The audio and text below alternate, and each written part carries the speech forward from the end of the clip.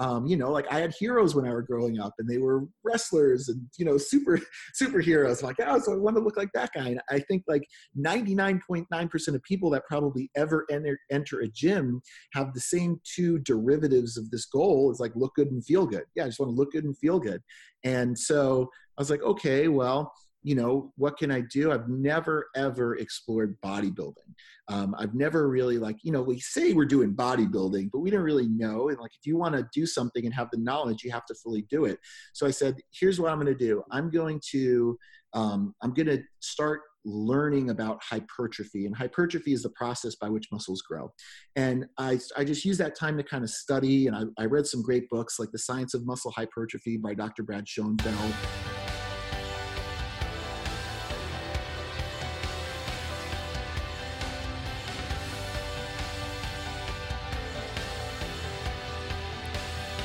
Hi, my name is Scott Schweitzer, and I am the Clydesdale CrossFitter. My friends Amy Radowski, Charlie Odie, and Kat Shear, and we are 40-plus masters athletes who love the sport of CrossFit. We want to bring you athlete interviews, human interest stories, and all the news from the Open to the Sanctionals to the CrossFit Games. We also want to share our journey to get fit and healthy using the sport of CrossFit. If you like what you hear, hit that subscribe button and consider giving us a 5-star rating. We are now available on YouTube at the Clydesdale CrossFitter and Friends podcast and all traditional podcast platforms. Also, be sure to follow us on Facebook and Instagram at the Clydesdale CrossFitter. And now, off to this week's episode of the Clydesdale CrossFitter and Friends.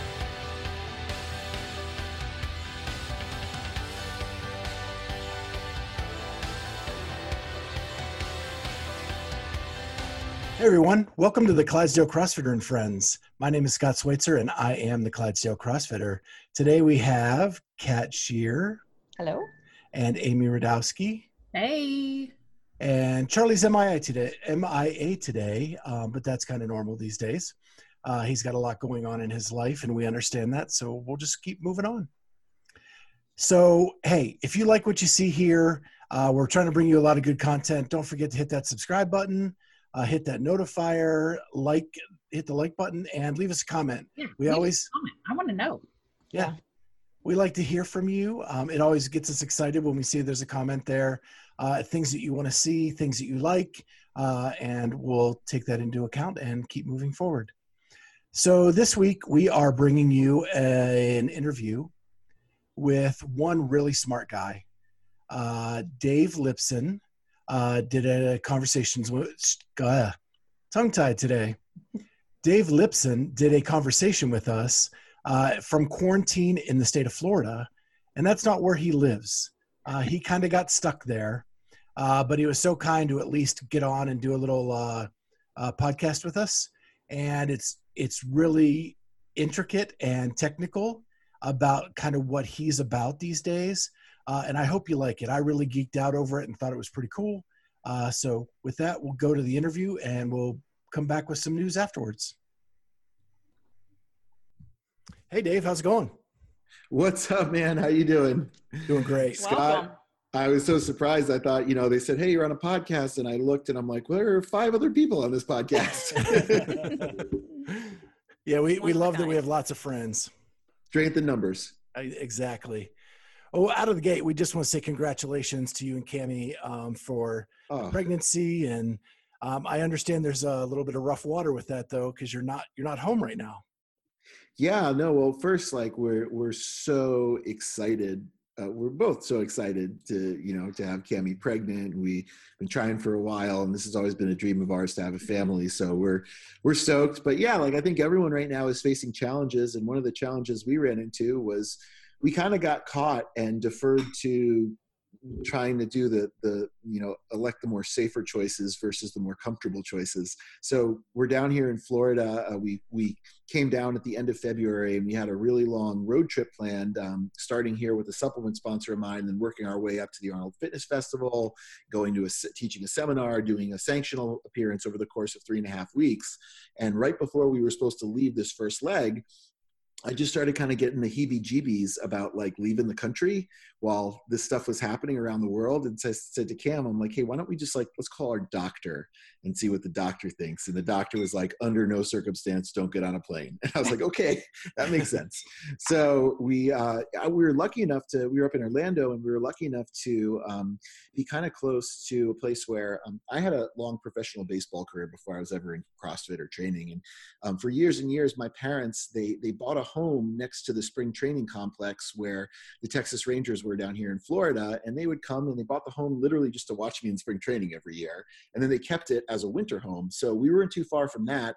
So we came down here. It's like a tiny little town, really isolated, just a couple old people around us. And we live on a canal. And we said like, hey, let's just go down there for a week and try to see like what we need to do. I was thinking like, oh yeah, we'll post up here for a couple days and maybe drive back home or something. And at that same time, things started getting pretty bad in Denver and Boulder. And where Camille and I live in Colorado, it's so beautiful and gorgeous. It's like super isolated, way up in the mountains. It's like exactly where you would want to be during a pandemic. However, we both have these businesses, and the businesses are, internet-based businesses, and we don't get internet service because we're so high up. We're at like 10,000 feet.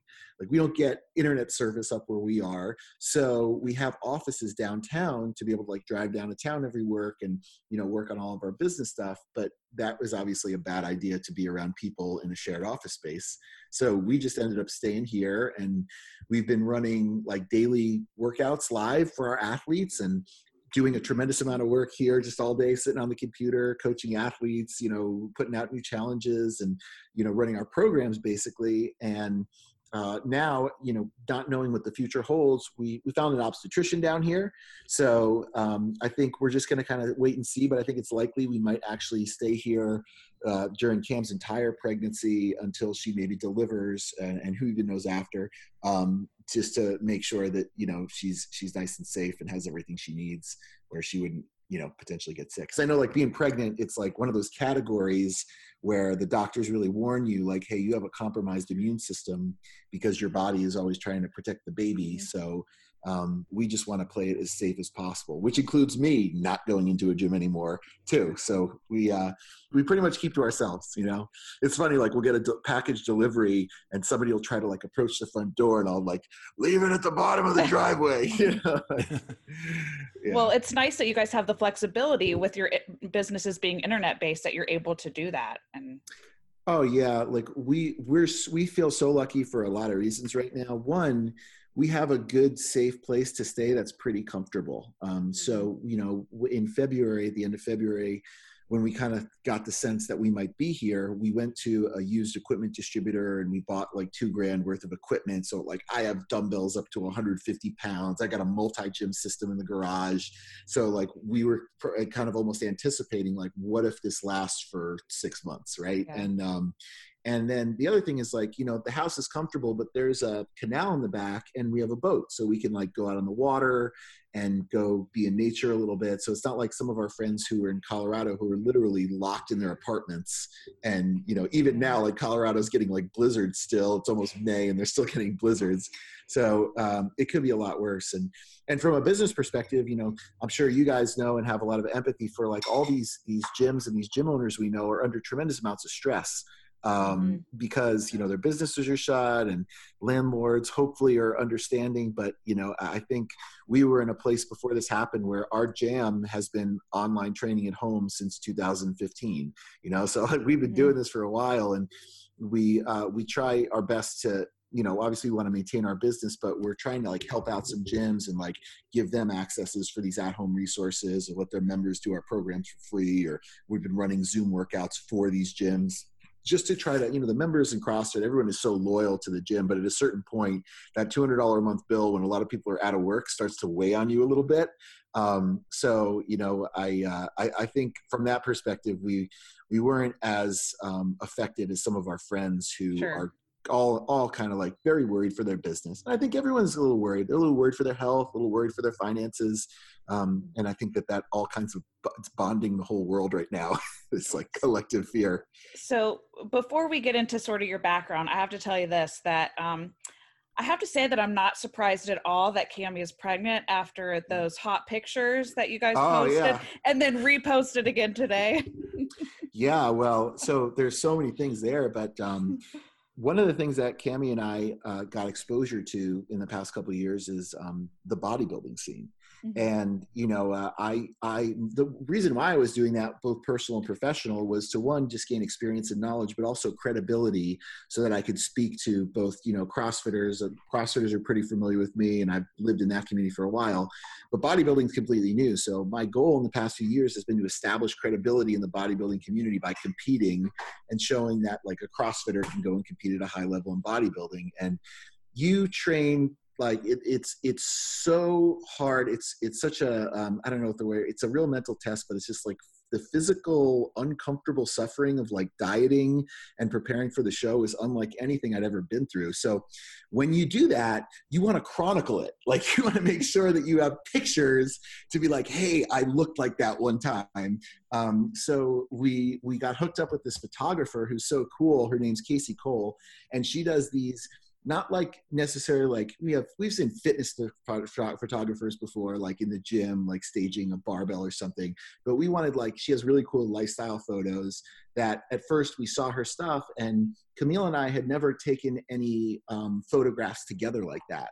Okay. And, you know, like we have pictures of us like in a gym together, but there's no pictures like of just us being a couple and loving each other. And like, you know, Casey's pretty creative. You can take it as far as you wanted to with hers. I know she specializes in naked photos, you know, right. So we still kept it pretty clean, like keeping our pants and underwear on and everything. But it was just nice to kind of show, and for people to even see like that part of us beyond just the gym, is like we are, you know, a husband and wife who are really in love with each other. And so, yeah, we took some really cool photos. Those are the ones that you guys saw. There's other hot stuff that'll probably never come out. Yeah. Awesome. Yeah. So let's dive into your background a little bit. You said you were a professional baseball player, and so I take it you were with the Texas Rangers? Yeah, so I played like with, oh God, you know, I had like a long professional career, and I pretty much bounced around from organization to organization across multiple levels of minor league baseball. At the end of my career, I played on 13 different teams and in over 50 different cities. So, you know, like, chances are when I hear a city, when somebody's like, oh, I'm from Delaware, chances are at some point in my baseball career, I played in Wilmington, Delaware, actually, you know, so like you get a really cool sense of the country. But yeah, like I'd done that circuit from the time I was a little kid. I loved baseball and athletics. So, you know, like 3 sports, track, you know, baseball, a little bit of football, a little bit of basketball. But as you matriculate to higher levels, you kind of usually end up figuring out what your sport is. And towards like the middle of my high school career, the writing was on the walls. Like, you know, I was okay at these other sports, but people were really like, hey, you're going to go and play professional baseball one day. And I'm like, okay, I'll do that. So yeah, that kind of, you know, happened. And baseball was like, you know, and I'm sure you guys, if you guys ever played like sports before in high school or college, like, you know that when you play a sport from the time you're a little kid and you're good at it, at least you get to play at a higher level, so much of your identity gets wrapped up in that sport, right? So like, you know, when someone would introduce me during that time of my life, you know, like, let's say I went home to Thanksgiving and we have some strangers at the house, people would introduce me as, this is Dave, the baseball player, you know, and then one day your career ends and you're like Zoolander, where you walk out and you look in the puddle and you're like, who am I? You know, if I'm not a baseball player, who am I? And you get to redefine yourself. And I was really blessed to find training after my baseball career where I felt like another avenue that had the potential to share some gifts that God gave me, you know? So it was like, I just feel really blessed to have found that avenue where not only was it something that I liked, but something that I could tell that I had some talent for. And then from there, I just went on to meet awesome people and mentors and, you know, get some really, really blessed opportunities to get to express it. And, you know, as you kind of go on, you keep redefining yourself and going down different avenues. But like, I think like, you know, once you're an athlete, you kind of always think of yourself as an athlete. It's just like the difference of how you're expressing those things. Yeah. So Dave Lipson 1.0 baseball player, what was your physique like in college? So, okay, so you guys would laugh, but when I was growing up, when I was younger, probably like under the age of 23, training or conditioning to me was like taking out the trash because it was generally used as punishment. So I was pretty gifted where I could just get by on my natural athletic ability and I could throw a ball really freaking hard. And, I'd show up and do that. And I really didn't need to do much else to be successful. And it wasn't until I had like a really bad injury and I completely torn all the ligaments and tendons in my elbow and I had to have it reconstructed and went through a surgery called Tommy John surgery where they kind of do a Frankenstein deal. They take one tendon from one part of the body and graft it into another part of the body. That I really started looking at training because, I just tell people this moment, it's a funny moment. Like you have the surgery and like your arm is in a sling. And the first 4 months, all you're working on is being able to straighten out your arm. So it's like a dial fit system where every week you go 3 more degrees, right? And then you can, fully open your arm and you can start training and throwing, trying to throw a baseball. And I remember the day, it was like right around Thanksgiving, where my mother has always been like my greatest supporter athletically. Like she's always been the one like making the brownies for the team and wearing all the gear and, cheering in the stands. And so I remember on Thanksgiving after the surgery going out to a tennis court with her. And I was supposed to start throwing a tennis ball. And before this, like I was an athlete, like I could throw a ball like in 95 miles an hour before the surgery. And the first time I tried to throw a tennis ball, like I couldn't throw it 20 feet. Like I was not able to get it to my mother. She was throwing harder than me at the tennis ball. And it was like this moment where something clicked where I was like, oh shit, like I can't just get by on my arm anymore. Like if my arm is going to be the weak link, then I'll have to figure out a way to compensate for it with my body. And I made the decision that I was going to make myself the biggest, strongest player in the whole league that next year. And I was 185 pounds. And within the year, I'd gone from 185 to 225. And it was a process of like learning. Like I said, like I never really trained before. I just kind of like avoided it like it was like chores. And I would drive, at that time I was living in Rhode Island, and I would drive 3 hours every Monday to my physical therapist at the Hospital for Special Surgery, which is a cool hospital where, if you need any type of special surgery, or if you're a high level athlete and you need like an ACL or a shoulder reconstruction or elbow reconstruction, this is where the professional athletes go. And I would drive all the way down there just to go to my physical therapist so he could show me how to lift. And we were literally like on these like Cybex machines. And he's like, okay, you're going to do chest press and you're going to do leg extension and you're going to do a pull down. And, it kind of started there. And, being untrained and kind of being motivated too, within a few months I could put like the bottom pin on those machines. And then I went and, coordinated with a strength coach and learned how to lift with like compound lifts and deadlifts and back squats. And when I returned to the season the next year, I was the biggest kid on the team, and everyone gave me a lot of flack because they said, you don't look like a baseball player anymore. You look like a professional wrestler or a football player or something. And, I got what they were saying, but at the same time, this was in college, I would always bring up like, major leaguers, they look like major leaguers. Like they look like Greek gods, like those guys that we want to be like, they have this physicality. So why wouldn't I want to have it now? Because form follows function, right? And I was hoping that function in this case would follow form. And luckily I was right. Like I came back and I was a much, much bigger and stronger, and I could throw harder, and I had a great season. But the thing that really got me the opportunity in professional baseball was my physicality, because on the field, you could basically look at all these like skinny baseball players and look like a men amongst boys, and scouts would recognize that. And the fact that you had those skills that could match up and project at the next level gave me an opportunity to go and start a career. And as I, got into professional baseball, one of the things that I continue to do is like, I just love the idea of training and, getting the most out of my talent, because there are so many people in professional sports that are equally talented. No one in professional sports is not a good athlete. But, you can separate yourself by, putting the extra work in or basically maximizing your athletic ability by, by working on your physical body. And a lot of my teammates through the years of professional baseball, they would see me and they would be like, hey, I want to train with you, Dave. And so I would take him to the gym and I would just kind of show him what I was doing, but I was not a trainer. I had no idea how to train people. I was like, yeah, I'm doing bench press, I'm doing this, I'm doing that. And it was a natural progression out of that, leaving professional sports years later and going into training. I went, and you go to get your first job and it's terrifying. Because like, I'm going to sit at a desk and what am I going to do? Like be a banker at Wells Fargo? And the idea of like training, I'm like, oh yeah, I could totally show somebody how to train. And just like anything else, like you start off as like a very bad trainer before you can be okay, before you can be good, before you can be very good, before you can be great. And I've, been through most of those steps, at least the first ones of being pretty bad. I remember my first job at like New York Sports Club, and it was terrible. They would make you like pick up weights and you had to try to solicit people to train with you. And I hated that. I hate the idea of like soliciting somebody. I never got a single client like trying to solicit someone to train with me, but I did get clients by like in my training session, I would see somebody looking at me and I would be like, hey, come train with me. And that's how I still get clients, I'm like, yeah, like this is our training, who wants to join me? And it's like a big bro session. So yeah, that was kind of the transition from pro sports into training. And then you took a trip to California and went out to Aromas to check out the CrossFit Games. I've heard you tell that story. It's amazing.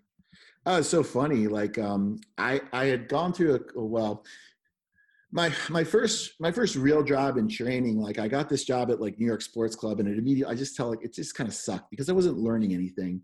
And I had a friend that I was my trainer that would kind of help me prepare for each spring training camp. He ran like a sports specific, athletic development clinic, and he moved up to the Northeast where I was from. And so I was like, hey, can you help me prepare my resume? I studied for a big course called the NSCA CSCS. So he was kind of teaching me. He's a really smart dude. He was like a PhD in exercise science. And he was helping me prepare for these interviews. And he was like, hey man, why don't you just come work with me? And I'm like, okay. And so, I remember working with him, and it was like, literally it reminded me like a kung fu master, because the first day I was like, oh, I'm going to be a trainer, I'm going to train people. And he's like, you're not ready. You're not ready. You're terrible. And he's like, yeah, but I took this certification. He took it. He's like, oh, I'm going to wipe my butt with this certification. It means nothing. Like the only thing that it means is experience and knowledge. So what you're going to do is you're going to watch me train people. And then every once in a while, I'm going to let you step in and try to emulate what I'm doing. And that's how I really started to learn how to train somebody. So fast forward, I get this job in New York with like this gym. It's a ridiculous gym where it's all celebrities and actors and actresses. It's like a crazy place. And I was training there, and one of the trainers who was doing it, she was a former pro bodybuilder, and she was also a gymnast, and she wanted to do the strength training with me, but she kind of found this workout online called CrossFit, right? And so we pull a workout and we do it together, and be like, oh, it was cool. We had no idea what we were doing. And we, after a while, just being unfamiliar with the movements and stuff, we came up to the conclusion that like, we have to find, there's actually like these things called affiliates, where there are coaches that just teach this, because I thought it was just this online thing. So we found an affiliate in the shadiest place of New York City. It's like the Fashion District, in this beat up building on like the 5th floor with holes in the wall. I called it CrossFit Hepatitis because it's like blood and nails coming out. And we do this workout, and it was awesome, right? And at the end of the workout, the trainer is like, oh, you guys are great. You should try to do the CrossFit Games. And I'm like, what's that? And he kind of explained it to me. And I'm like, that's cool, man. But like, hey, dude, I'm a professional athlete. Like, I'm not trying to be the best at exercising. Like, that just sounded so silly to me. Like, no. Like, I want to, train celebs and athletes and be an athlete myself. And I didn't even think it was a thing. And I didn't give it a second thought until later that year. My birthday, I kind of gifted myself a trip out to California to go visit some old teammates and my cousin. And yeah, I was like just doing a road trip just to kind of hang out in California. And as I was driving up, I remembered that, they said like, oh, there's this CrossFit Games thing there happening. And I was like, all right, I'll look it up. And it just so happened, like I was free that weekend. I didn't have any plans. So I drove up from LA all the way up to Aromas to go check it out. And it was so surprising to me because I thought it was going to be like a legit event. And it was like, I wasn't sure if I was in the right place. I was like, it's like going to, like, you think you're going like the CrossFit World Championship. You're like, okay. And you're on a dirt road and you're like, is this like the backyard wrestling world championship? Like, what am I looking at here? And it was cool. Like it was Dave's Ranch. and in the middle of nowhere. And it was cool to kind of see the beautiful scenery around that part of California. But it turns into like a dirt road. And then I saw all these cars parked on the hill. And the first thing I noticed was there were a bunch of like Hummers with affiliate logos on them. And I remember thinking, how the hell do these trainers avoid Hummers? Like, how is this possible? Like, a trainer hustles to make $100 grand a year. How are you driving around a Hummer? You know, it just didn't make sense to me. So that was kind of interesting. And you walk up to the front gate and there's just like a lady there who's like, hey, how you doing? Are you a spectator or are you a competitor? And I took a pause and I was like, wow, that's probably the deepest question anybody's ever asked me. Because it's like, am I a spectator or am I a competitor? I'm like, well, no, I'm a competitor. Like, I'm not here to watch, you know? And I was like, yeah, sure, I'll jump in. You guys are, I could see people doing jumping jacks, you know, in the background or whatever. I'm like, yeah, sure, I'll jump in, I'll do it. So it was funny, like you could go and you could pick what heat you wanted to compete at. You could select what time you wanted to go or what workout you wanted. It was like 4 or 5 workouts in the whole weekend. You just got to schedule them at your own discretion. And, it was just, that was really the first time I ever did CrossFit. It was at the CrossFit Games. And it was so weird to me, like, you know, they had this like chest to bar Fran, like I was doing strict chest to bar. I'd never done a kipping pull-up before. And like tore my hands to smithereens, like run as fast as you can up a hill and back down for a quarter mile and do this thing with like deadlifts and burpees. And then this heavy, not what was called heavy, Grace, right? With 155 pounds. And that was cool. You know, like I really enjoyed the training that weekend, but what I enjoyed the most was I was amongst a group of trainers who I looked at them and I could see like a lot of myself in them. Like they were all former athletes. They all loved training. They were all competitive and they were a team, like they were a community. And I grew up on a team. Like I'd never been without a team. And so, you know, it just so happened that I became friendly with Dave and he took me out to dinner with Coach Glassman and Coach Bergner. And the first time I went out to dinner with those guys, I didn't think Coach Glassman was Coach Glassman. I actually thought Coach Bergner was Coach Glassman because everyone was calling Coach Bergner, you know, Coach. And he had this he looked like a coach, you know, he's wearing like a military outfit. And I'm like, oh yeah, that must be the guy who like came up with this stuff. And Greg, I was like, who is this guy? Is he like the IT guy? Like, what is this?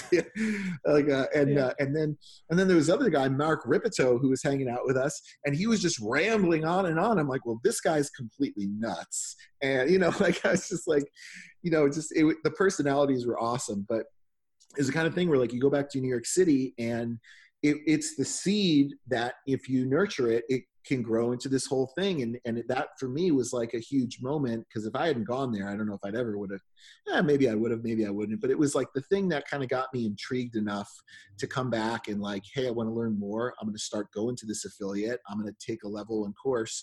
And even the trainers around me, like they were watching me practice these kipping pull-ups with my hands that were like all torn up from the games. And they were like, what are you doing? Like, are you stupid? Why would you try to do that with your hands all torn? I'm like, it's CrossFit, you wouldn't understand. Like, you know, like it was a counterculture thing. You know, I found a CrossFit affiliate in New York City that was in the basement of a church, and it was like Fight Club, but I learned the movements and I just started to understand the program. And the more I understood it and kind of saw its utility and effect, the more I wanted to do it with my clients, and the more I started getting kicked out of gyms trying to do it with my clients. So at a certain point, like I kind of had to become my own business. And so I was like an independent trainer in New York, training one-on-one clients, kind of doing the CrossFit method with them, you know, hybrid with some of the other stuff that I found utility in. And that it just kind of went from there. And when you start doing this and sharing it with other people, you know, one of my best friends in New York was this girl named Denise. And I started doing CrossFit with her and I was showing it to her, and then she would come to the courses with me. And as we started kind of going through that process, we actually were on the same trajectory where like we took our level 1 and level 2, and then they asked us to intern on staff, and then we got on staff and we, you know, spent years and years. And now Denise has been a flow master on staff for like, you know, 7 years or something. But we, you know, we kind of started in the same place with just like the intrigue and like we had found something really new and cool. So what got you into being a member of the seminar staff? So, you know, it really was something where the seminar, when I took the seminar, I was very intrigued by the trainers. because it wasn't like the information they were delivering. Like the information was great, but they had awesome personalities. Like they were fun, they were entertaining, they were funny, they could lecture.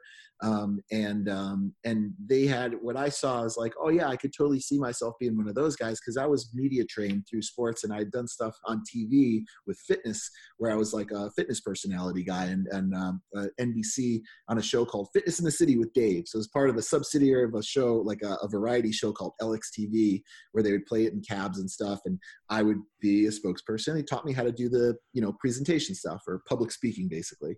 And so I was like, oh yeah, I could do that. And I also at the same time started doing videos of me lifting.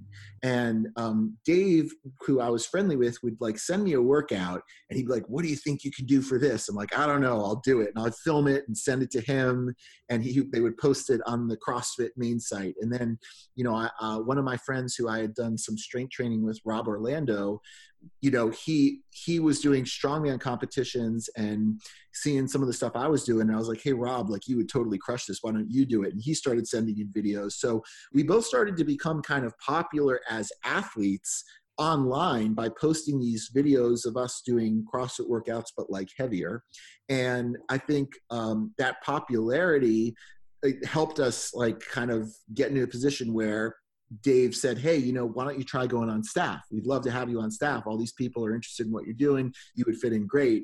And so he offered an internship. And then you go through this pretty rigorous process, which is a really hard process to get on staff. Like, I think people think it's just the kind of thing where you wear a red shirt and try to look cool. But there's actually, a lot of development that it takes to be able to establish the training system, the vernacular, the knowledge of the content and everything like that. So my first internship on staff, they were like, hey, I don't think you're ready for this. Why don't you come back in a year?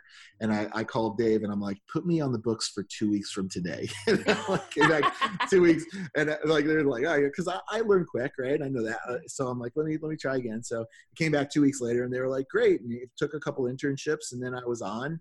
And then you kind of start learning the content and getting familiar, and you teach people in the small groups just the movements, and it's very much a cookie cutter system that the staff uses to teach these movements. It's like by the books, or color by number, right? And and then when you listen to enough lectures and you study, they're like, okay, why don't you try to give this lecture? Like give the lecture on the push press, or give the lecture on the air squat, give the lecture on what is CrossFit. And so you kind of continue to add on to your repertoire once you've given the lecture a certain number of times, and they'll give you another lecture. So, over the course of the 10 years I taught on staff, I mean, I'd given the same lectures hundreds of times. Like I could literally so memorized in my head that I'm like, oh man. And it's cool because like, when you give it, like you gain like a deeper understanding of what you're saying.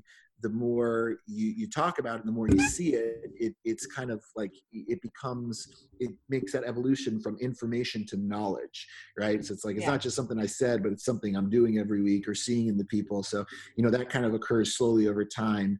But at a certain point, you're like, you kind of, I think the seminar is great. The information is amazing, but at a certain point, you kind of start having your own ideas, and you develop your own conclusions of what you think is best or how to explain things. Like these are basically Greg Glassman's words that people are repeating every seminar. So I think like as trainers, it's natural to start to learn more and to kind of come up with your own thing, right? I mean, it doesn't make sense just to limit yourself to, being somebody that just repeats someone else's information, but maybe as you evolve and learn, you start, creating your own content. And was that the birth of Thundrbro? No, not really. I had kind of started like with Camille. We had done stuff. We had done some like courses together where we called it like a Dave and Camille camp. So we had done our own camps. We had done our own online programs. Thundrbro was something completely different that was just born out of necessity for what was happening to me as an athlete. Because after years of like competing in CrossFit, and trying to compete like a CrossFit Games athlete, I'd hit a point where I was really just not in a good place physically or emotionally, right? I was kind of, just getting peer pressured into other people's goals and other people's methods of training. And it really wasn't helping me. So, you know, the short story of it is like, I developed some really bad back issues. And the issues were really common. It's like degenerative disc stuff where discs start to, you know, crunch down and deteriorate a little bit. But I'd accrued like a number of these. Yeah, we're in the masters. We all know about the back issues. You know, you guys have all been there, right? Yeah, And so, you know, I had kind of gone through this process where, let's say, I do CrossFit and I'd hurt myself. So I'd stop and I'd try to rehab my back, and then I'd go back and I'd hurt myself. So I'd stop, and then I started feeling bad that I couldn't do what I used to do, and I'm never going to be able to compete with the games athletes. And I'm surrounded and I live with the games athlete. And that's what people gave me a lot of attention for, is like being a big, strong guy. And so it got to the point where like I couldn't train at all. And I was starting to actually lose function in my leg. Like I had nerve damage where I was losing feeling in my left leg and having to, you know, it got really scary at that point where I'm like, man, if I'm this bad at 34 years old, what's this going to look like at 44 and 54 and 64, right? If I get to like not have a leg, you know? So I came to the conclusion that the first thing I need to do was just stop what I was doing with training, like stop those pain triggers, which for me are the common triggers, are things like load, like really heavy load, and speed. When you start moving so fast that you're losing position or you're moving really ballistically, like I need to get those out of the program. The complex things like the squat snatches, the muscle ups, like I've got a torn rotator cuff, a torn bicep tendon, a really shitty back where like whipping myself around is a terrible fucking idea. So I'm like, I'm going to get rid of that stuff, and I'm going to just let the CrossFit conditioning be the conditioning. I'll practice the movements, I'll, you know, do that. But me being myself, you know, I had surgery. I was lucky I had to go to like a number of surgeons to find the right surgeon that said like, hey, I can fix you, without someone who's like, you're just never going to train again. Because that's what I was just being told. Be like, well, just stop training. Like you could just live a life and not train. Like that's not an option for me. And I had this surgery. It was incredibly painful. They drilled holes in my spine to make room for some nerves. They tried to repair some discs and just did a bunch of stuff. And I was about 2 weeks on the couch. And for me, it was the moment where I was just completely still, and I got time to think, like, what do I want from this? Like, you know, like one day I'm going to have a new life. Like I'm going to be able to train again. And when I have that new life, how do I want to use it? And it brought me back to like, what is my original why? Like, why would I ever go in the gym? What's my reason for being here? And it just brought me back to like me, 15-year-old Dave in high school, like in front of the first time we were in the weight room, and you grab some dumbbells and like whatever, you start doing some bicep curls, like I want big arms, I want to get chicks. And I'm like, oh, that's why, because I want to look good. That's why I want to train, because I want to look good. Like, yeah, I want to be functional. I want to be strong. I want to be athletic. But the biggest thing I want is I want to look good. I want to have imposing physicality. You know, like I had heroes when I was growing up, and they were wrestlers and, you know, superheroes. I'm like, oh, so I want to look like that guy. And I think like 99.9% of people that probably ever enter a gym have the same two derivatives of this goal. It's like look good and feel good. Yeah, I just want to look good and feel good. And so I was like, okay, well, you know, what can I do? I've never, ever explored bodybuilding. I've never really like, you know, we say we're doing bodybuilding, but we don't really know. And like, if you want to do something and have the knowledge, you have to fully do it. So I said, here's what I'm going to do. I'm going to start learning about hypertrophy. And hypertrophy is the process by which muscles grow. And I just used that time to kind of study. And I read some great books like The Science of Muscle Hypertrophy by Dr. Brad Schoenfeld, a number of different books and people really smart in the field just from like the academic perspective. And I just wanted to understand the mechanisms, like the anatomy of a muscle fiber. What are the adaptations that take place when a muscle fiber gets bigger? How do you get those adaptations? What are the mechanisms that correlate with that and the training factors that look like in the gym? And I was lucky enough to actually get on the phone with Dr. Schoenfeld and have some really long, awesome conversations. And I said, okay, I think I understand the methods. Now, how can I kind of combine that with CrossFit? Because, you know, one of the things that you can kind of tell about bodybuilders, the kind of the double-edged sword here is like, if you just do bodybuilding, if you don't do anything else, you may develop some aesthetics, but in some ways you're just a display model only, because you're not working on the application of that fitness, or the scope of your training is so narrow that you're not really going to be fit and versatile. And I love the idea of fitness and longevity and health and just being like the ultimate athlete, right, that can do a bunch of things. So, you know, my goal was to maybe start to think of ways to bridge the gap between bodybuilding and hypertrophy work and CrossFit. And I just started using myself as my own laboratory. And I started messing around. At first, I designed a program for myself that now we coined as like the 90-day Get Huge program. But it was a system where we do 8 sets of 8 reps with a 3-second negative. So that's a slow eccentric down, and a 30-second rest. And I chose to do it with, instead of machines, to do it with like things like barbells and dumbbells, or things you could commonly find in a CrossFit gym, with movements that were maybe a little bit more compound. The cool thing here about this program that was really attractive to me after back surgery was that I was able to elicit a hypertrophic effect without load or speed. So I knew those two things were the triggers. So with like 40% of my 1 rep max, I could still, you know, develop musculature and size. And because things were slow, everything was nice and controlled, I could really secure my back and be in a strong position. And I think, you know, if you guys have been through surgery before, especially back surgery, it really does a number on your body, because one, because of the anesthesia. So it fucks up your digestion. You really don't, you get constipated. And when you have back surgery, like, you have to have somebody like stand you up and help you pee and everything, like, it's terrible. And you don't have any appetite, right? Because you're all fucked up on the painkillers and things like that. And then you're not moving at all, because you're like basically lying down for 2 weeks. So, you know, when I went into surgery, I was, you know, 200 and, you know, maybe 10 pounds. And I dipped all the way down into like the 195s. I know for some people that might not seem that much, but for me, that's like the lightest I've ever been. So my goal was to like put some muscle back on. So I used this system in the course of 3 months just to see what I could accumulate back. And I was able to go from 195 to 225 in those 3 months. So during that time, did you do anything like cardiovascularly? So what I would do is, like, the first thing I was allowed to do was like the elliptical, right? So yeah. I would be like, and you know, like, part of coming off of surgery is setting achievable goals. Like, my goal day 1 after surgery wasn't to back squat 500 pounds. It was literally to just be able to like walk 100 feet. And there's a picture of me in the walker, like walking up my driveway and then doing some dips on my walker and then like coming back down.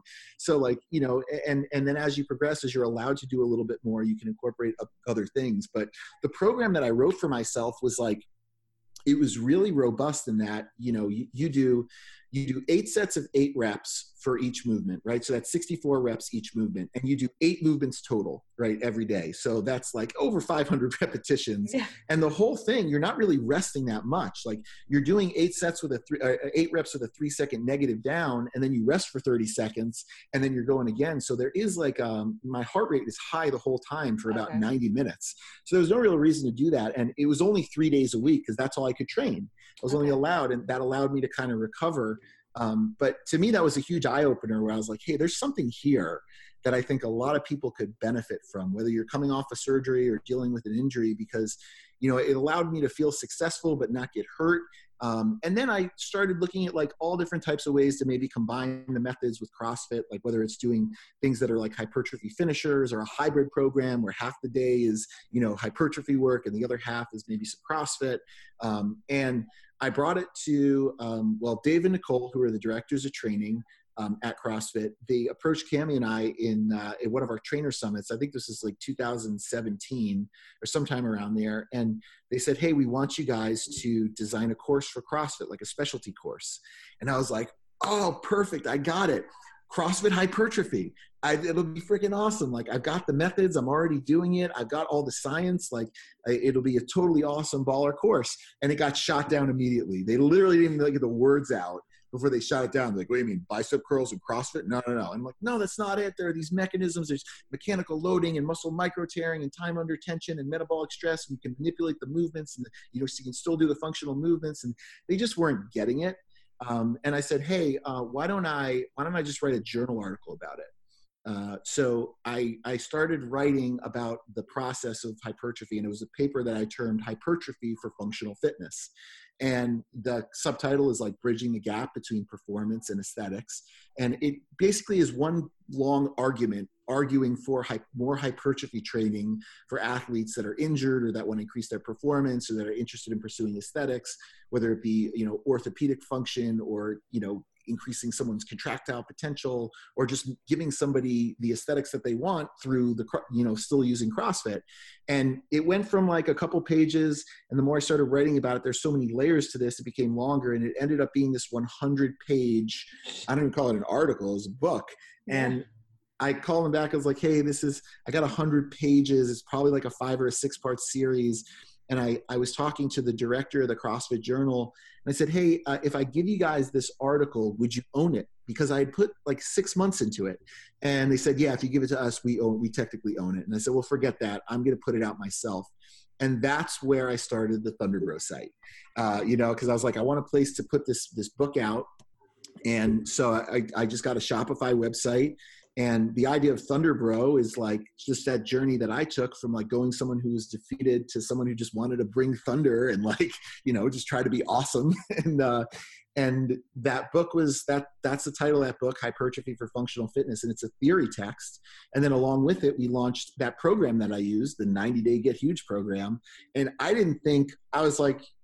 was actually really nervous. I did this project with my partner or somebody he was really excited about it too. And I said, hey, do you want to go in on this together? We'll put a couple $1,000 in. I think we put like $3,000 into the website and to produce the books and to make like a t-shirt or something. And I remember the first day I'm like, oh man, I'm so nervous. I really hope we make our money back.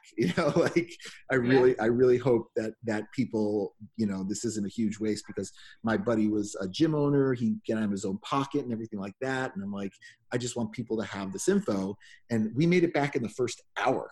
And I was like, holy shit, like people are really hungry for this. Like, I was like, holy cow. And that just evolved into a bunch of different programs, like getting now and exploring the bodybuilding space as a competitor. I have learned so much. The first time I walked into the gym that I train at, they look at you really weird when you tell them you're a CrossFitter. So I walked in like a regular jerk, and I was like, hey, my name's Dave and I'm a CrossFitter and I want to compete in bodybuilding. And they're like, okay, kid, like good luck, pal. And I think that people in the bodybuilding world are really impressed by CrossFitters by how hard they work and how committed they are. Like, we're used to like grinding, like we're not afraid to work hard. And so, in 6 months I went and I won my first show. And then after winning, I was like, I got to learn more. So I actually got a trainer who's an amazing trainer. He trains like a ton of IFBB pros. And I learned a lot of new different types of training methods that were so cool and complex and different that I was like, man, I got to give like CrossFitters exposure to these methods because they're awesome. They're kick ass. And so we started a program called Muscle Anarchy, where we incorporate advanced bodybuilding concepts with functional movements done with like a barbell or a set of dumbbells. And we kind of tack that on with like a little CrossFit workout and some extra stuff from here and there. And that became that's like our biggest program. We have thousands of athletes in that program now, but that was just from me wanting to share these things that I was learning from these really elite trainers in a completely different place. After competing now in a few shows, I'm not going to do this year because I don't want to go. We're supposed to do the biggest show in America is called USA Nationals. And I was supposed to compete in that one in July, but it's obviously we're not going to go because of the coronavirus. Yeah. But like you learn so much about diet, about the process of cutting within the context of aesthetics. And there are so many things that we've kind of branched off into. Now we have like a Thunder Cuts program, which is the diet plus the training and, nutrition coaching and all these things. And I think the most exciting thing to me was like learning new things and now figuring out like if I'm like a painter and I've got like painting a canvas, like I've got all these new colors I can play with now, which are cool because I love, especially like athletes, whether they're CrossFitters or they've never done this before, it's really cool to give them exposure to something new that's effective. So that was a handful. So on my count from your website, I think I counted 7 programs that you have available now. Yeah, we have a lot. Some of them are books, and some of them are live programs, and they all kind of evolve organically based on the feedback we get. So, for instance, I was doing these, I was on the road teaching seminars, and I would take like a buddy of mine and I'd be like, hey, let's go down to the hotel gym and do a workout. And we do a CrossFit workout. And then I would come up with some kind of like hypertrophy finisher. And sometimes I would film it and post it and be like, hey, try this crazy, like, and terrible complex with like dumbbells or bands or whatever.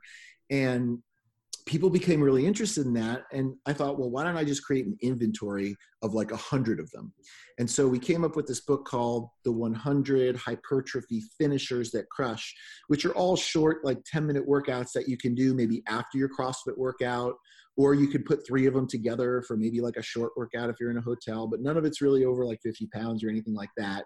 And it's an index that's all organized by body part, by movement function, that are just great ways. Like if you're a gym owner, you can flip through that and go like, hey, we're going to do this at the end of my class. And then gyms started tagging us in their stuff, like doing our finishers at the end of class.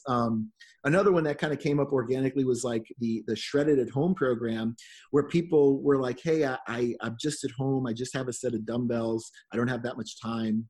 I think a lot of people are in that boat, especially who have careers and kids and stuff, that we basically condensed what is a much larger, robust program into just like the meat and potatoes of like, here's a 40-minute workout with dumbbells only, where you get some conditioning and some hypertrophy and you kind of hit it and quit it.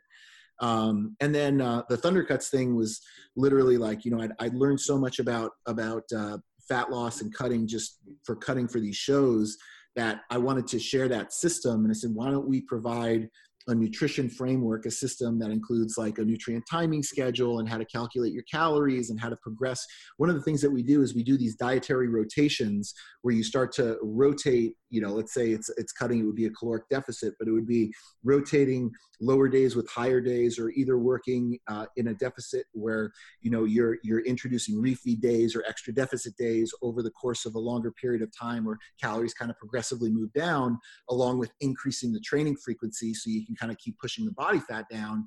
Or even the way that we preserve muscle mass by balancing anabolic signals, like feeding around heavy lifting, with catabolic signals where you're doing cardio in a mostly fasted state. We put that and package it all into one book.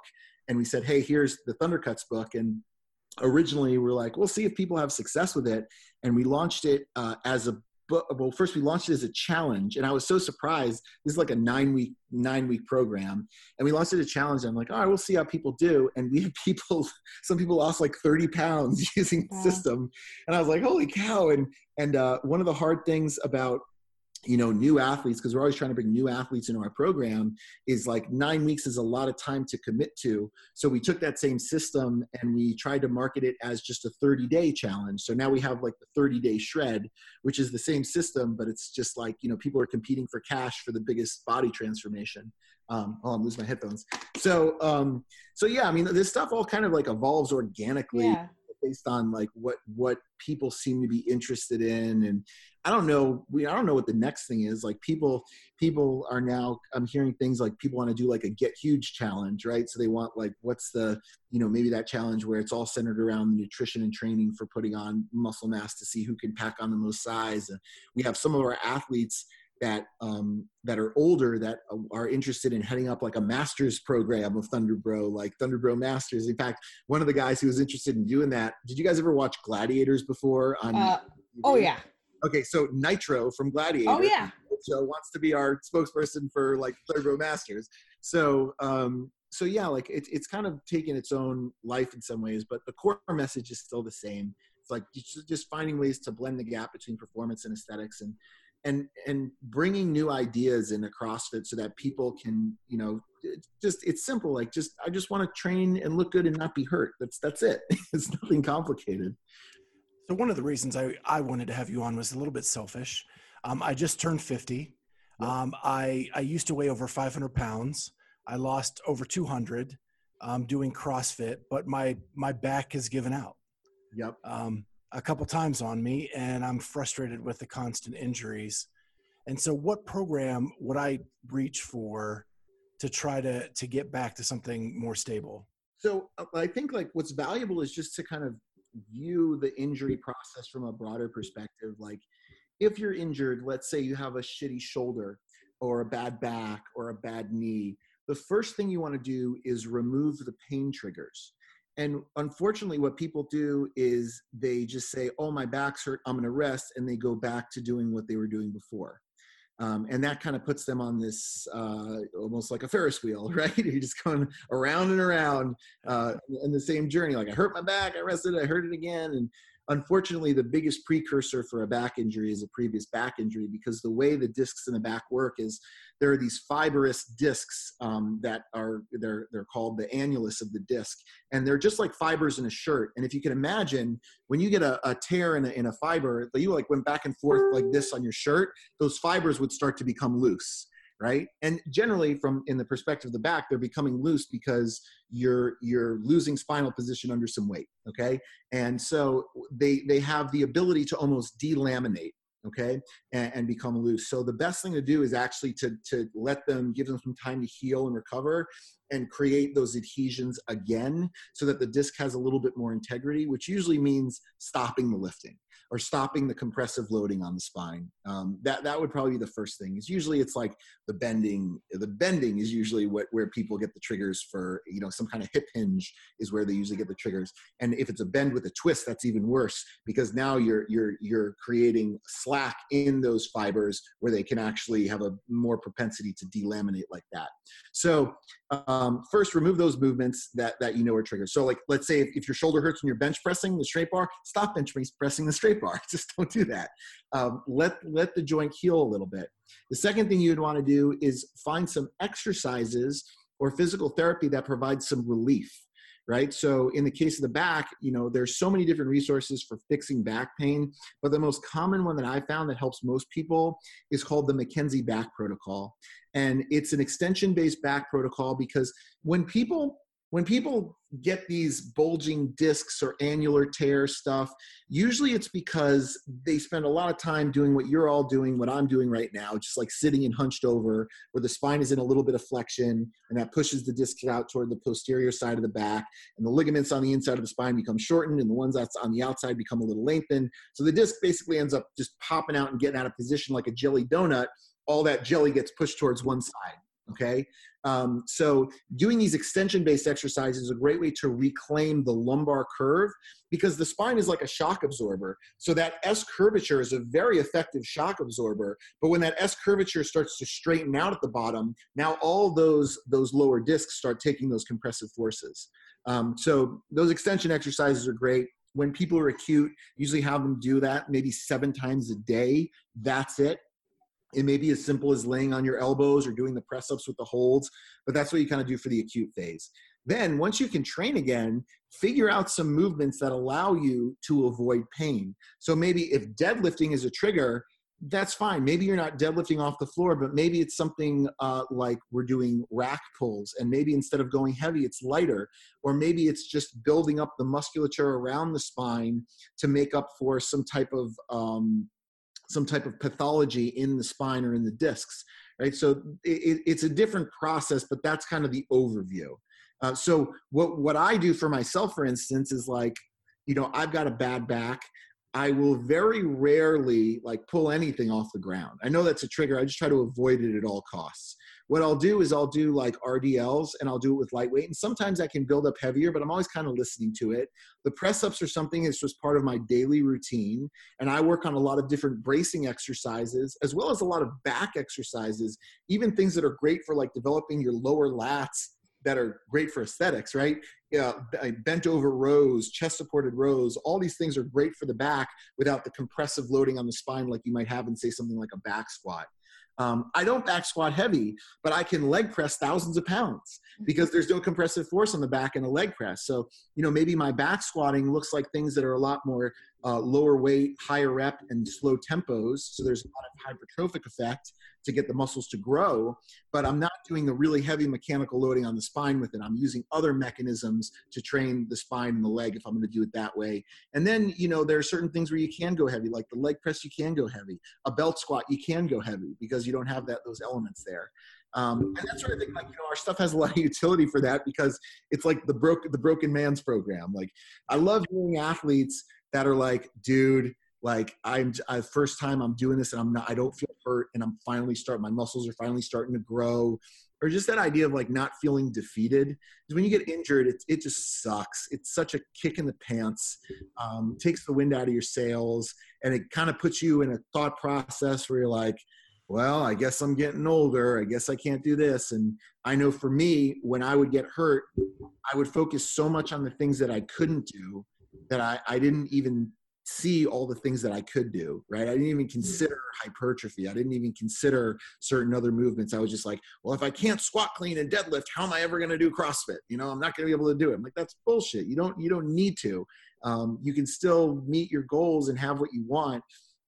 And like I said, because I was surrounded with the people I was surrounded with games athletes and with seminar staff, their thinking is quite myopic. It's just CrossFit. That's it. That's the only thing, right? Games, that's the only thing. And it's hard to get out of that if that's what you're always surrounded by. You know, you're the average of the 1, 2, 3, 4, 5 closest people around you, right? Yeah. Awesome. So you're certainly passionate about your new programming. So where can we tell our listeners to access it? Would this be on your website? And is it through a subscription service, or how do they access? So, you know, what we do now is, and I think we're going to continue this because it's really fun for me to connect with people. We do live workouts every day on YouTube at 10 a.m. Eastern. Okay. It's our Dumbbell Anarchy program. But like, you know, if somebody's interested and they're like, I want to kind of see what this is about, they can go through a workout with us using dumbbells only and start to explore the methods with like the tempos and the isometrics and the overload eccentrics and the drop sets and the half reps and all that stuff. Like we throw all that in there where people kind of just get a little bit of a taste of it. And those live on there. Even if you don't make the live workout, they live on our YouTube channel where you can kind of see the archives. Our site is thundrbro.com. So it's Thunder with no E. So it's like Thundrbro. Okay. And the reason why we did that is intentional because, you know, like what we say we're doing is like we're bridging the gap between bro science and real science. So we have a ton of content on there about physiology and the adaptation process and the SAID principle. Those are specific adaptations for imposed demand. And like, you know, all we don't just say things, but we try to like, we try to see what's inside the black box. I'm sure you guys heard the black box theory. CrossFit likes to throw this around a lot. Yeah. So like the black box theory is like, hey, we give you thrusters and burpees and there's a black box and we don't know exactly what's happening, but the result is you lose body fat and you can, you know, you can do more work. Okay. Yeah. My thinking is that I want to know what's in that black box. And so we really look at the mechanisms in your body to help target training the right way, to figure out exactly what you need and just understanding the adaptations. Like if you're a trainer, there's no reason where you shouldn't really know the anatomy of a muscle fiber or the adaptations that take place. You know, it's only responsible to know what you're doing to somebody. So like we really pride ourselves on the education and building knowledge on the physiology part. And then you can clearly see all the things we talk about there clearly match up with the program. So we have some book programs, our popular programs, the Muscle Anarchy one. I think it's the coolest one because I love doing it. Like that's my favorite one. And like I said, that's how I've always gotten clients is people want to train with me and do the programming I'm doing. So I think as a gym owner or a trainer, like it's a huge advantage to do your program because one, it builds credibility, right? Everyone's going to do it like 1 degree shittier. So like if you don't do the program, they're going to wonder why you're asking them to do it, you know? And it gives you a better knowledge of what you're giving people because by exposing yourself to it, you start to gain a really acute understanding of like, well, how much is too much and how much is not enough and how heavy should the weight be and how many reps should they aim for, like all that stuff.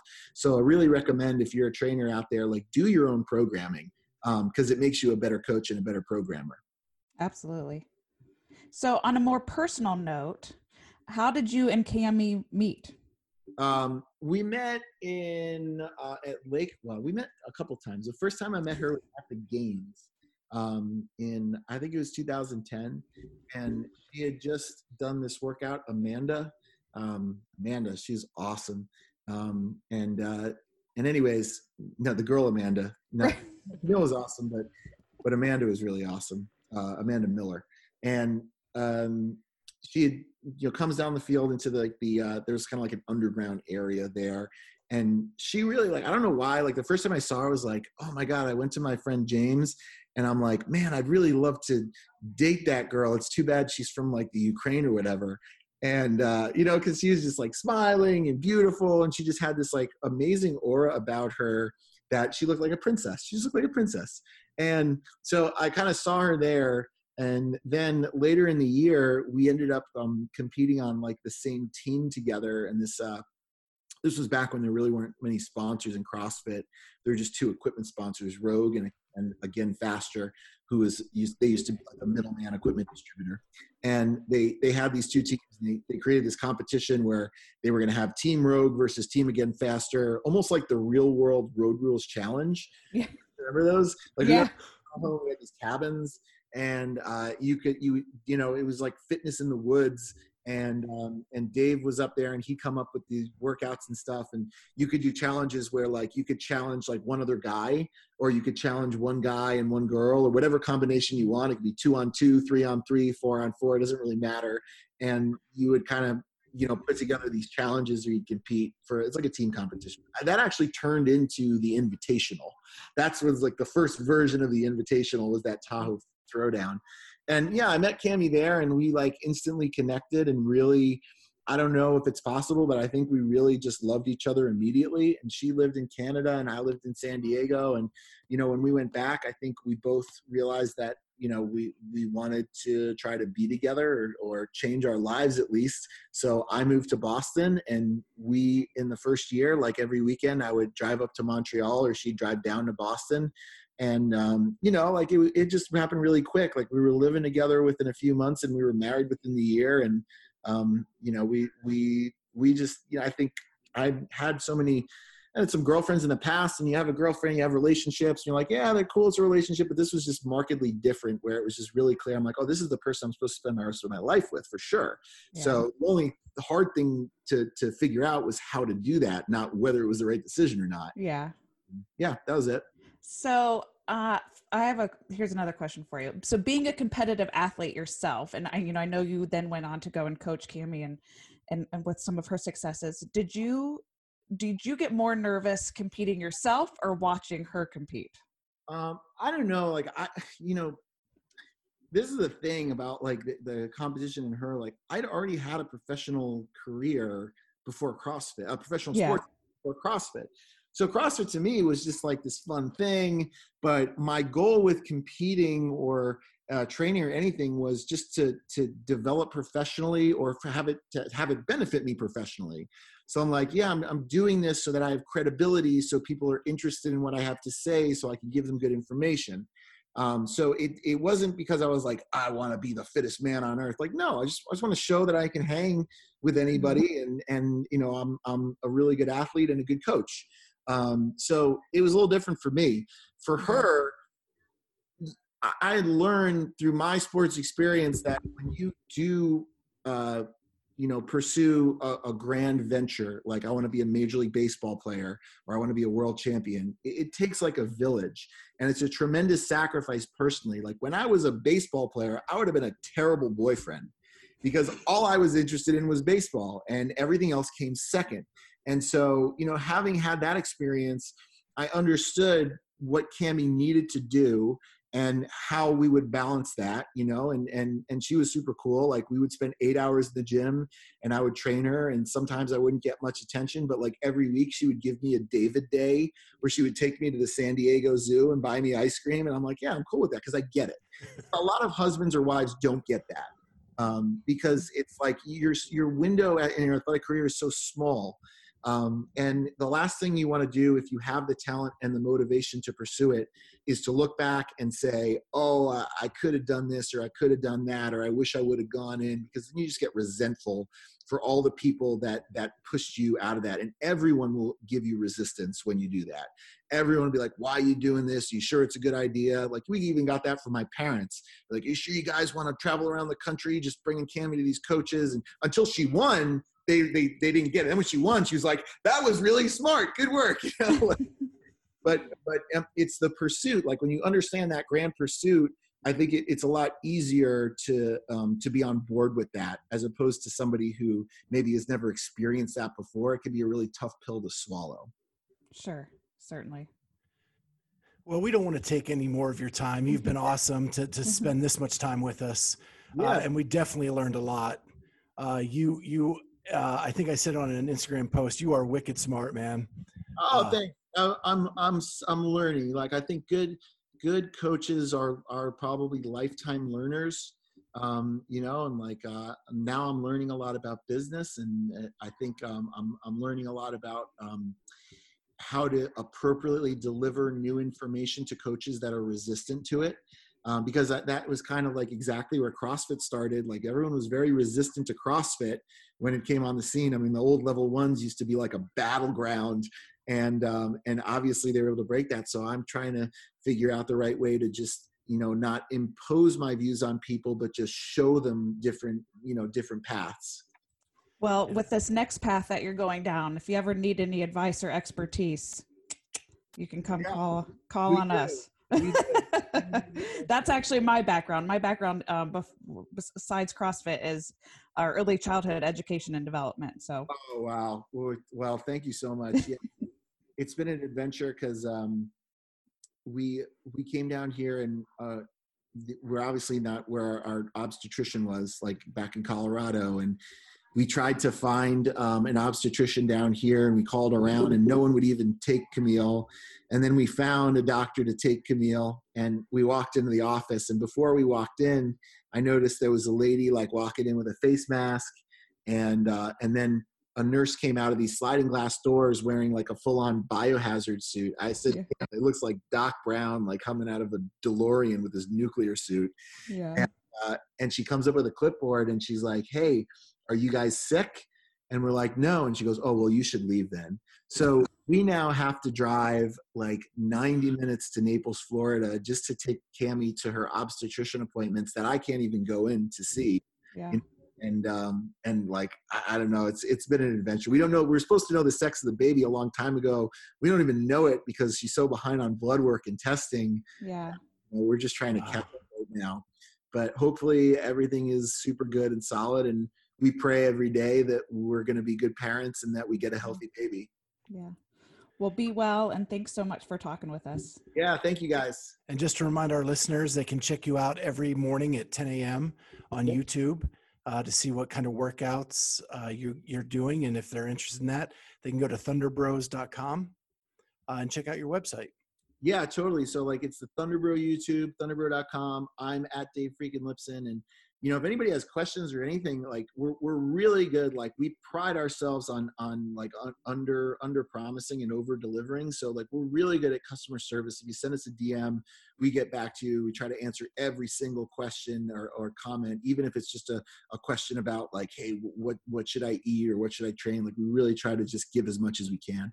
So yeah, thank you so much, Scott. Hey, no problem. And Dave freaking Lipson is one of the best Instagram handles ever. Oh, yeah. I can't believe I got that one.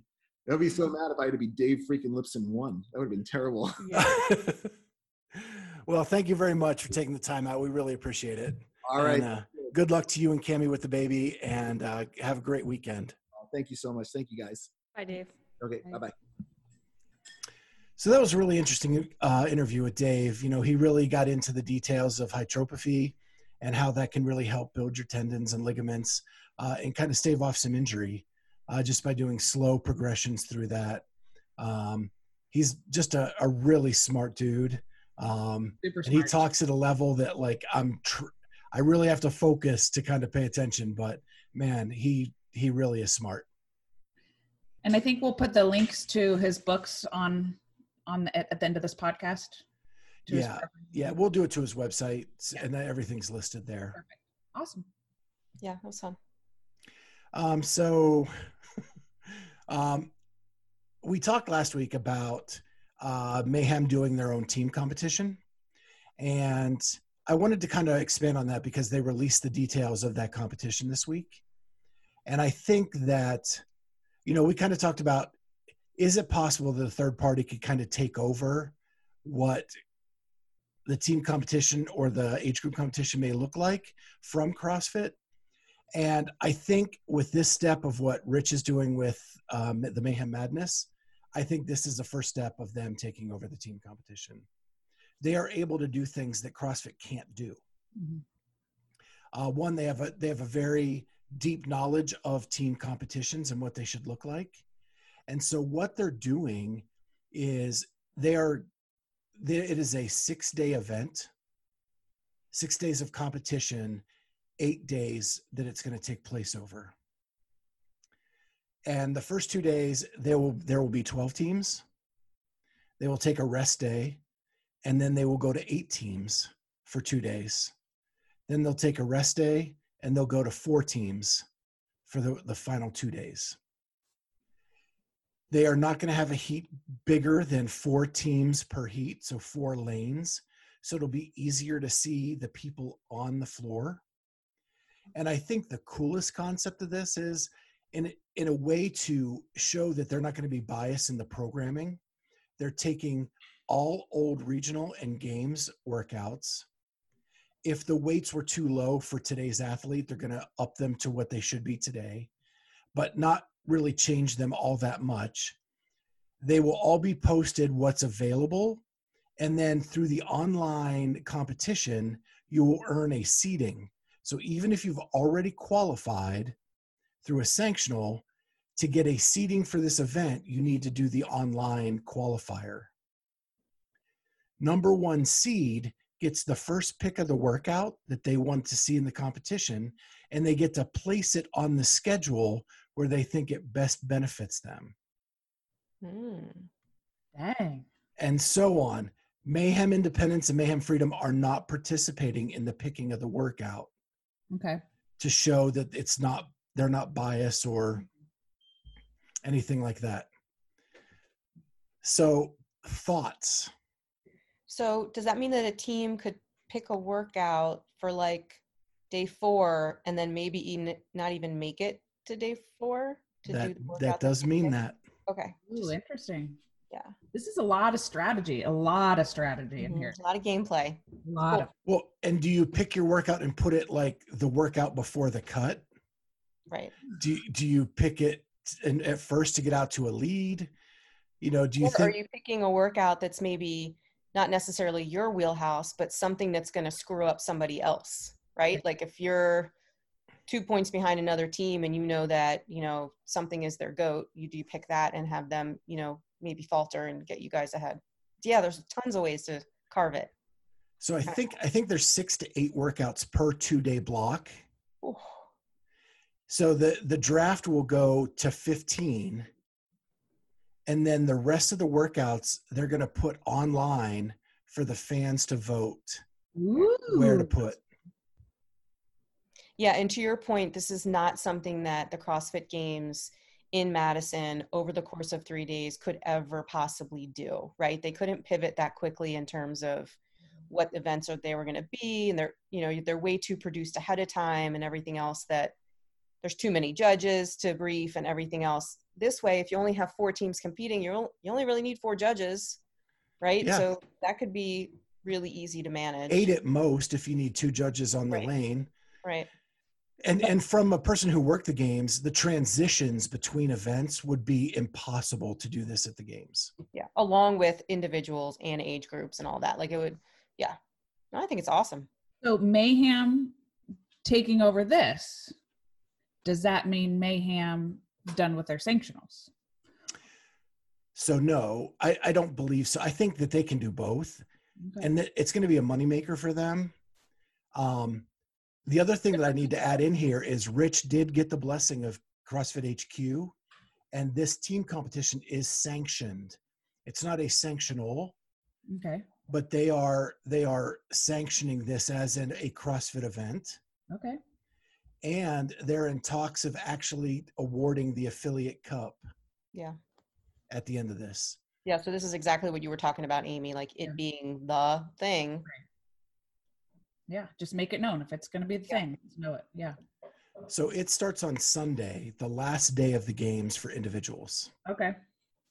And then we'll run the week after.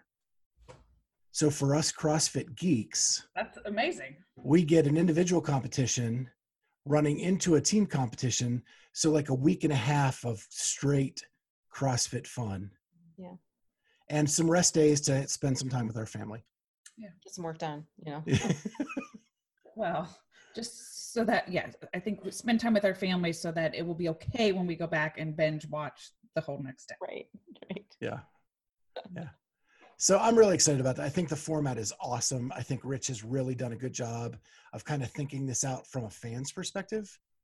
So will there be spectators? Like what's the deal So there? they are holding off on announcing anything about spectators till they see what Tennessee looks like at that time. So he said on Talking Elite Fitness that they're looking at early July to kind of make a decision as to what they're going to do with spectators. Cool. But they're still open to having spectators. They just want to make sure that everything conforms and allows that to happen. Awesome. They don't want to sell tickets and then have to turn around and take them back. Yeah. So let's move on to another big news item, and that is the Gillette sponsorship for many of the Rogue Invitational male athletes. And it actually starts this weekend through the Rogue Invitational. They signed Matt Frazier, Patrick Vellner, Cole Sager, Jacob Hepner, Chandler Smith, Noah Olson, Travis Mayer, and Saxon Panchek. That's awesome. That is it. That's a major industry that is signing a deal with CrossFit athletes, and not just one of them, but several of them. It's a great way for them to make money and become professional athletes. Yeah, and it's a great way to highlight or to introduce other people who may not be so aware of CrossFit.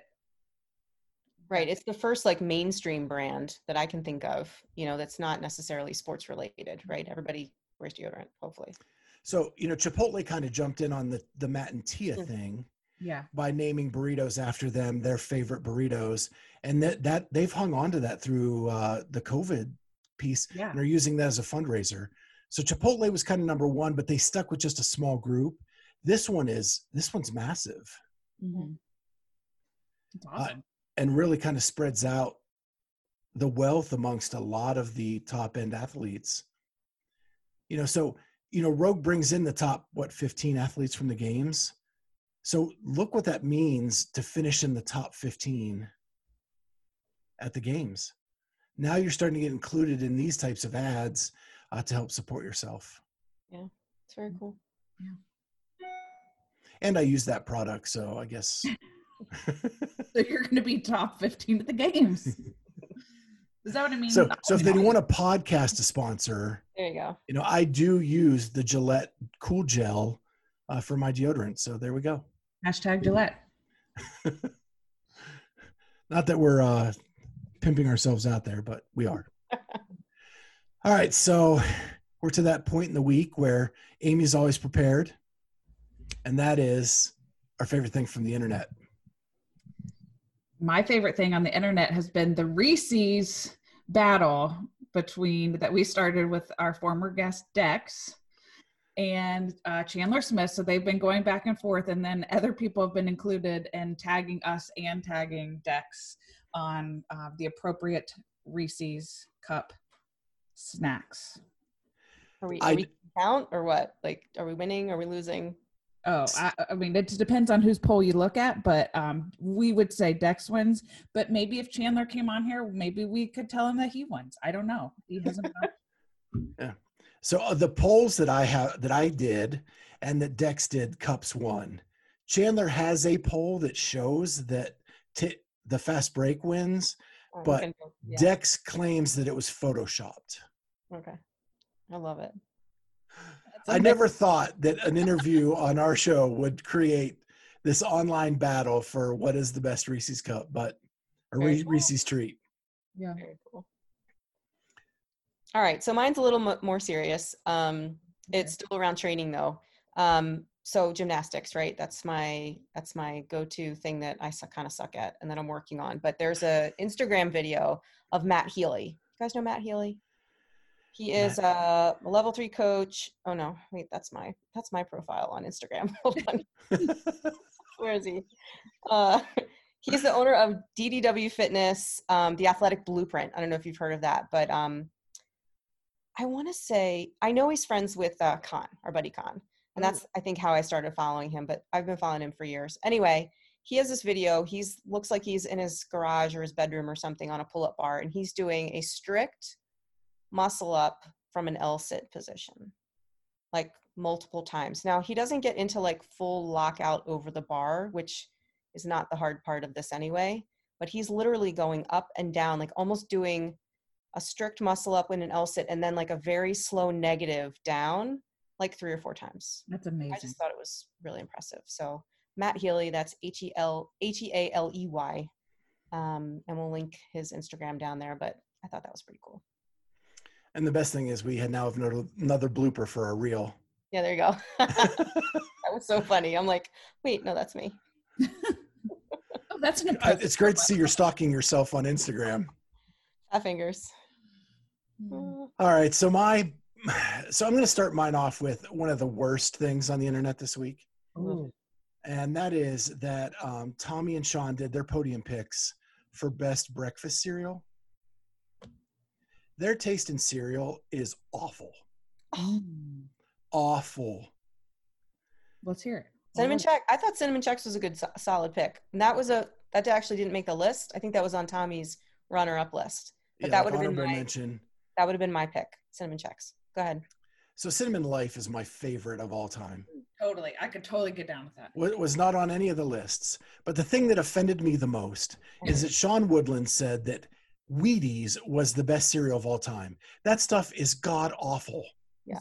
It's not tasty at all. The only reason you would even buy it is because your favorite team is on the box. The only reason. They have good advertising. Yes. But the actual cereal is like, it cuts the roof of your mouth. It's like a nasty cornflake. If I want a cornflake, I'll eat a cornflake. Mm-hmm. Yeah. Not a wheat flake. Right. The only thing worse, I think, is shredded wheat. Yeah. Which is true. It like tastes like a Brillo pad. I don't even know how anyone. Okay. I'm going to add to that though. There was this one cereal. I can't find it anymore, but it was even called Shreds, and it was like shredded Wheaties, but it had peanut butter and chocolate on it, and it was like eating ice cream in the bowl. It was fantastic. It was really good.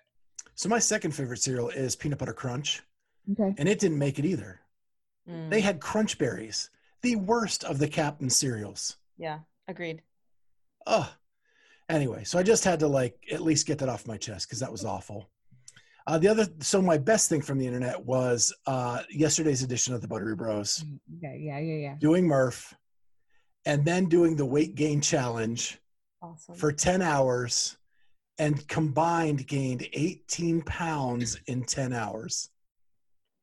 I was so uncomfortable. I was in bed last night watching that, and my belly ached just watching them eat all that stuff. It was crazy.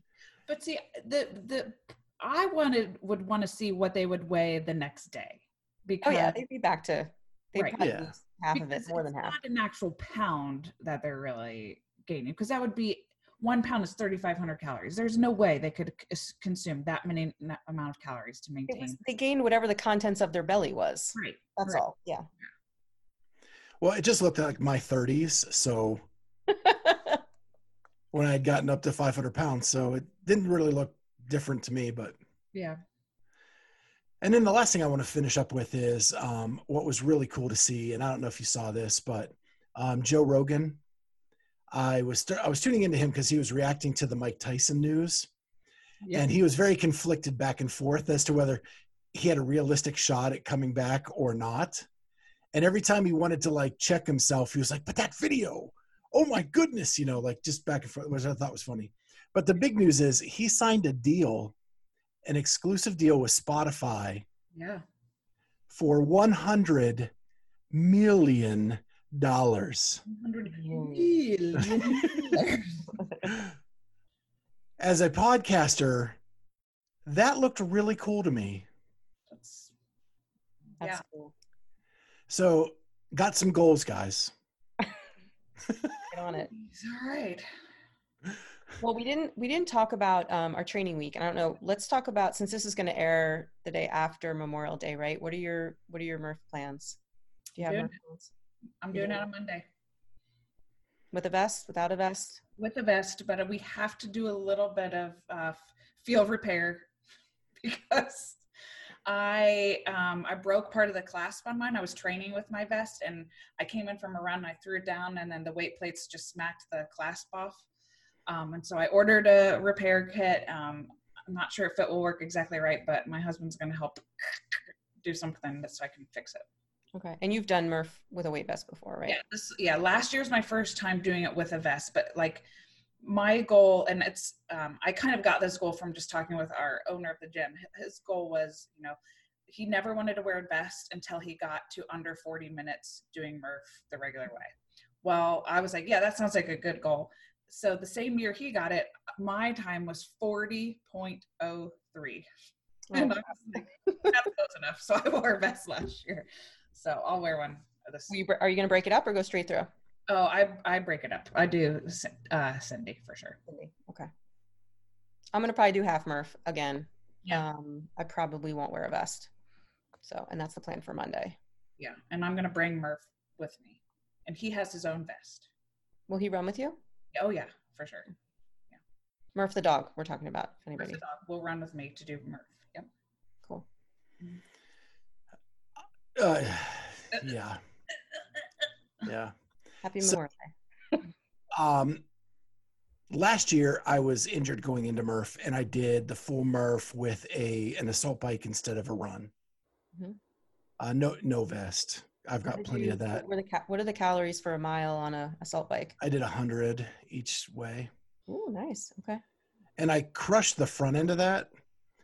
When I got on that thing for the last 100, it felt like it took me 6 hours.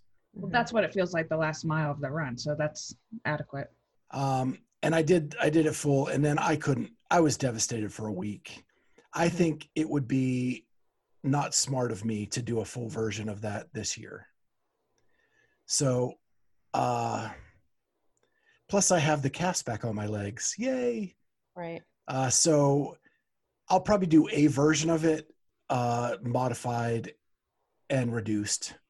Yeah. I had a client today who did, I won't see her on Monday, and she ran a 400, did 5 rounds of Cindy, ran a 400, did 5 rounds of Cindy, and then ran a 400. We called it a day. Yeah. Essentially a half Murph. So yeah, a little less, but yeah, cool. I'll probably do something with the bike again, because I can do that with the casts, and I can air squat, I can push up, and I'll probably do ring rows, because I haven't done any pull-ups since the quarantine. Mm-hmm. I'm toying around with the idea of doing is it 2, 3, 4 or 2, 3, 4, 5, whatever the one is where you break up the push. See, push-ups are my big thing. Like push-ups are the thing that I can't always do unbroken. And I would love to be able to go through it and be able to do all of my push-ups unbroken. I'm trying to figure out maybe if I do like 5 push-ups, 5 pull-ups, 5 push-ups, 5 air squat, or 15 air squats or something like that. But there's another way. I think it's like 30 rounds of whatever that math is. And the numbers just get real small. Or like 50 rounds of 1, 2, 3 even. Isn't that a thing? Yeah. Like Arm & Hammer has like, yeah, I saw that. Is it the 1, 2, 3? I think it's 1, 2, 3. It must be 1, 2, 3, 50 rounds, right? That would be 100, 200, 300. No, it'd be 100 rounds. Yeah, it'd be 100 rounds. 2, 3, 4. 2, 3, 4. 1, 2, 3. Math is not my thing. It would have to be 2, 4, 2, 4, 6. But your transitions have to be, that becomes like a cardio workout, right? Like you can't dilly dally on the. Yeah, your push up becomes a burpee. Yeah, exactly. Interesting. I'd rather do 100 burpees than run a mile. Nope. Really wouldn't want to do either of those.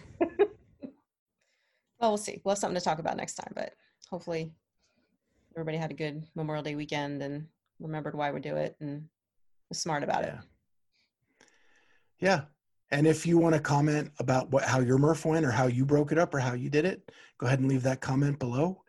Don't forget to hit that subscribe button, hit that notifier so you know when we have a new podcast coming out. And we'll see you next week on the Clydesdale CrossFitter and Friends. Bye. See ya.